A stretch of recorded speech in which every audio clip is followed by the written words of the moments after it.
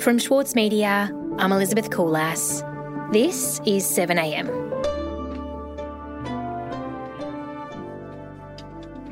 Anthony Albanese says ending Australian coal exports won't halt climate change.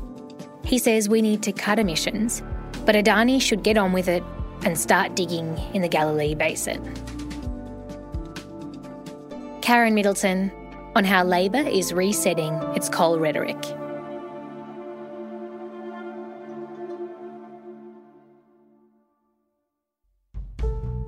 Anthony Albanese visited Rockhampton today as part of a regional Queensland tour, reconnecting. Anthony Albanese doubling down on Labor's efforts to woo back regional Queensland. Well, the first thing you do is come and talk to people and talk to them straight. The opposition leader heading deep into coal country, speaking to locals on a 4-day tour of central Queensland. What we're getting back is the feedback that Queenslanders are concerned about jobs. They're also concerned about job security. So, Karen, Anthony Albanese spent most of last week touring Queensland. He was talking about coal, mostly, which has been especially loaded for the opposition since the election. Tell me about his trip. Well, yes, he went through central Queensland. He went to places like Gladstone, Rockhampton, Mackay, the town of Dingo, little places through the Queensland coal belt there in the middle of the state. Karen Middleton is the Saturday paper's chief political correspondent. She's also the author of Albanese, Telling It Straight. He was trying to win back a few friends that Labor lost in the course of the last elections. That's where their vote slumped the worst. And a lot of that was attributed to the issues around their positioning on coal mining. And so he has started the long road back, he hopes, to winning back some support ahead of the next election that's due in a couple of years. And what was the message that he was sharing around coal and climate change specifically? Well, it's quite interesting because it's not really a policy change. Somebody put it to me last week, it was more a prevarication change. In other words, they had been flip-flopping a little bit on coal mining throughout the election campaign, and they were accused really of having different messages in different places. So the objective for Labor was to say that they weren't anti-coal mining, they were in favour of the jobs that coal mining creates and the exports that are essential for the state of Queensland, but they don't necessarily favour new coal mines starting up, and they think that coal is, as a resource, is having to be phased out, but they're going to focus on the transition out of mining, which they say the government hasn't done and that really Labor didn't do politically in the lead up to the election either. So, Karen, is it fair to say this is more of a change in rhetoric as opposed to a change in policy, or is that going too far? I think that's right. Depends who you talk to, really. There are some people in the Labor Party who would advocate a more strenuous acknowledgement of the role of coal and embracing of coal, if you like, and there are others who want a more strenuous distancing. I think the policy probably sits roughly where it was before, although Labor hasn't fixed on its new policy positions yet for the next election. It won't really do that until the end of next year when it holds its national conference. But it's about the messaging, as you say.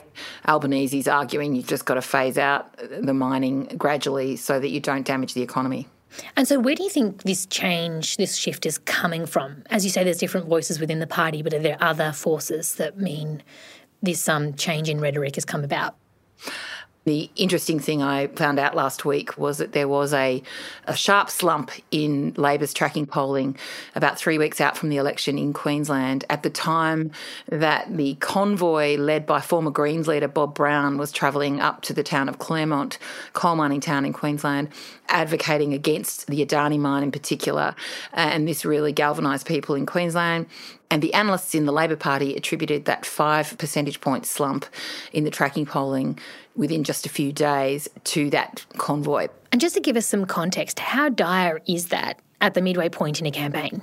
Well, people who work with tracking polling closely tell me that usually a big shift in the middle of a campaign, so away from the obvious points where you would expect people's focus to sharpen, like the beginning of a campaign when it's announced and the end just before the election. Mid-campaign, it's unusual to have a sharp rise or fall of more than 1 or 2 percentage points. So 5 percentage points in the space of a few days was massive. And Karen, let's go to Adani specifically. What's Labor's position on that project now? Well, it was interesting through the course of last week when that messaging started to emerge, the change in tone. The government was goading Labor, particularly Matt Canavan, the Resources Minister, was goading Anthony Albanese and saying, I just want to hear him say 3 words, I support Adani. Of course, Albanese's not given to taking dictation from the government, so he wasn't very keen to accede to that, but he was asked the direct question on Rockhampton radio, will you say the 3 words? Look, I'm not trying to catch you out here, but I got 10 back on Facebook in an hour, and they all just wanted you to say 3 words. I support Adani. Can you say it? Mate, that's Matt Canavan under 10 body names. This bloke every day spends all his time, instead of governing and acting like a minister, bringing journalists trying to get... I did a press conference early on in Rock. And his response was, look, Adani's been approved. It's an approved mine. We can't change that now. Yeah. But Adani has been approved.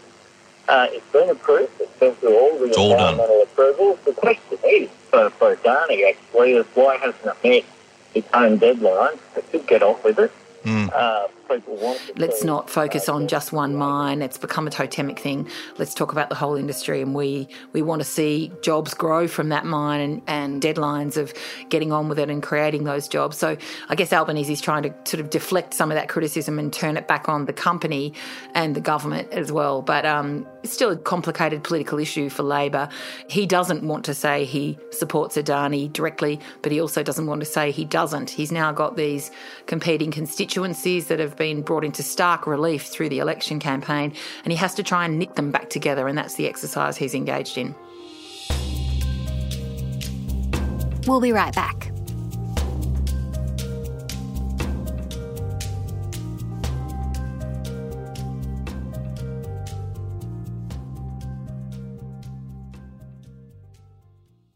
This year, the Saturday paper celebrates 10 years as Australia's leading independent newspaper. In that time, it's built a peerless reputation for quality journalism, for telling stories that are ignored elsewhere. It's the essential account of the week in politics, culture, and news. When you read the Saturday paper, you don't need to read anything else. Subscribe today from just $2.10 per week. Visit thesaturdaypaper.com.au/subscribe. The Saturday Paper, the whole story. With award-winning news coverage and reviews, the Saturday Paper is essential reading for everybody. For a limited time, subscribe to a year of our quality, independent journalism, and you'll receive the Saturday Paper's stainless steel coffee cup, made in collaboration with Fresco, for free. Subscribe from just $2.10 a week. Simply visit thesaturdaypaper.com.au/offer. The Saturday Paper. No hot takes. Karen, we're talking about Labor and coal. You spoke to Albanese last week. What did he say about his changing rhetoric here and his support for coal exports? Well, what's interesting is he's really adopting a new line on coal exports in particular and saying, look, if we stopped exporting coal tomorrow, we won't have any impact on global reduction of greenhouse gas emissions because other coal-producing countries will step into the breach. So all that will happen is we'll damage our economy and we will not have any noticeable effect on the overall reduction of emissions globally. This is attracting some criticism because, of course, it's the same line that was used by members of the coalition government and particularly by Tony Abbott when he was in government, saying our contributions won't make any difference. We should focus on our domestic economy and not worry about the fact that we export coal and our coal is cleaner than other countries' coal. That's what Tony Abbott was saying, and that's essentially what Labor is now saying too. Mm.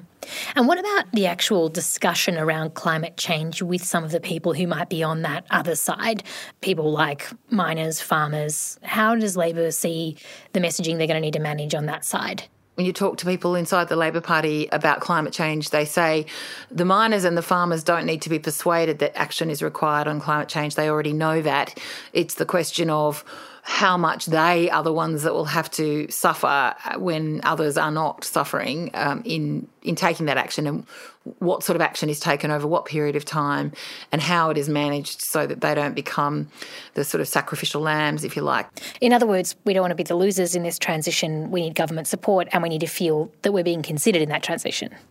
and respected. And I think that Anthony Albanese makes that point very strongly, that people in the coal mining industry have a right to be respected, and that they were not treated with adequate respect by Labor or by the government through the course of all of these debates, and that Labor needs to acknowledge it needs to do better. Of course, the entire Labor Party is concerned about the way the election went in the end, and there is a group that's pushing to address these issues, but ultimately they are looking at the election loss, particularly in Queensland, but also in New South Wales and in other states, and trying to work out how they can change their policies and their messaging to win more votes and more support at the next election. And ultimately that's their aim. They say that if they don't do that, they can't get into a position of government. I mean, I had somebody saying to me, we actually have to be in government to bring about change on any issue, including climate change and the transition from fossil fuels. If we can't win government, we can't do anything. So that ultimately they have to try and get into office. And the question for Labor is going to be, how much compromise do they need to make on the way through in order to get there? Is that acceptable compromise to their traditional constituents on the left and the right? And how are they going to find a way of uniting those constituents again and being a party with one single message on some of the most contentious issues that we're dealing with in politics?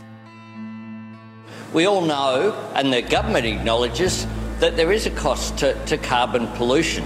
It's a matter of whether you just leave it alone and deal with it later on, let the next generation deal with it, or whether we deal with it ourselves. It's been the most troublesome and damaging issue, I think, politically in Australia for the last 10 years. We've seen Prime Minister after Prime Minister lose their jobs on this issue, really. In the end, all of the removals of Prime Minister between elections we've seen came back in some way or other to the handling of the issue of climate change and fossil fuels.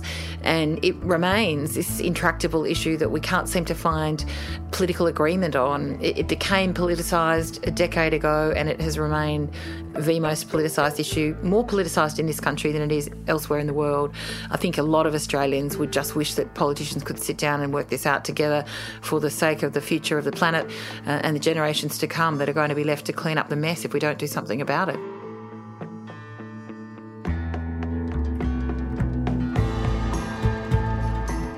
Karen, thank you so much for today and for all your contributions this year. Thanks, Elizabeth.